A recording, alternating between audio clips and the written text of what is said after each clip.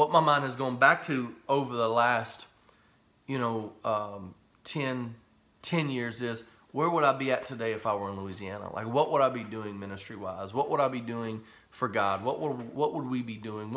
Great things, because we were doing really great things and people noticed, and we had lots of opportunities to work in ministry, right? And so, but God had to totally wreck our world. Tribulation worketh patience. I can't tell you, 10 years is a long time to be patient about ministry, about God, about purpose.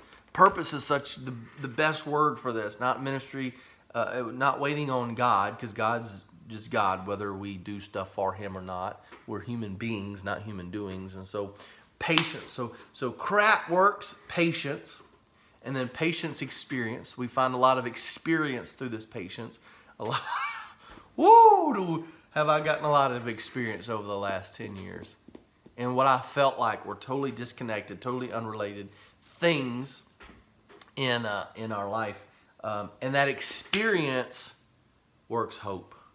So that's where hope comes from. So tribulations work patience, patience experience, and experience hope. Watch this.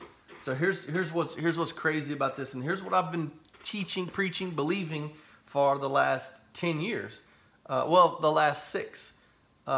This is how God has moved in me, and it made sense. So Hebrews 11 says, now faith is the substance of things hoped for, the evidence of things not seen. So literally, faith is the holding on of hope.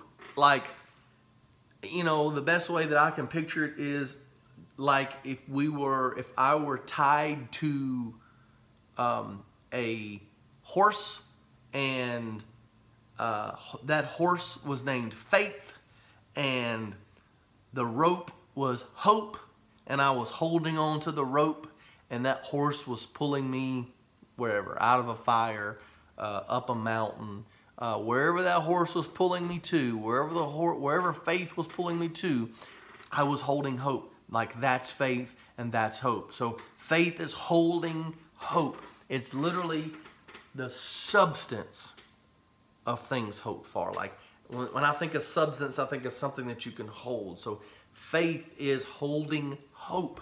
Like, I got it. It's right here. That's the only thing I have is the hope. And so having faith is holding hope. And so I held on to that for 6 years. And just this morning,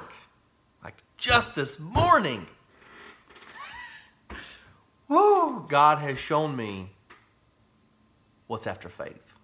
The path from faith to love.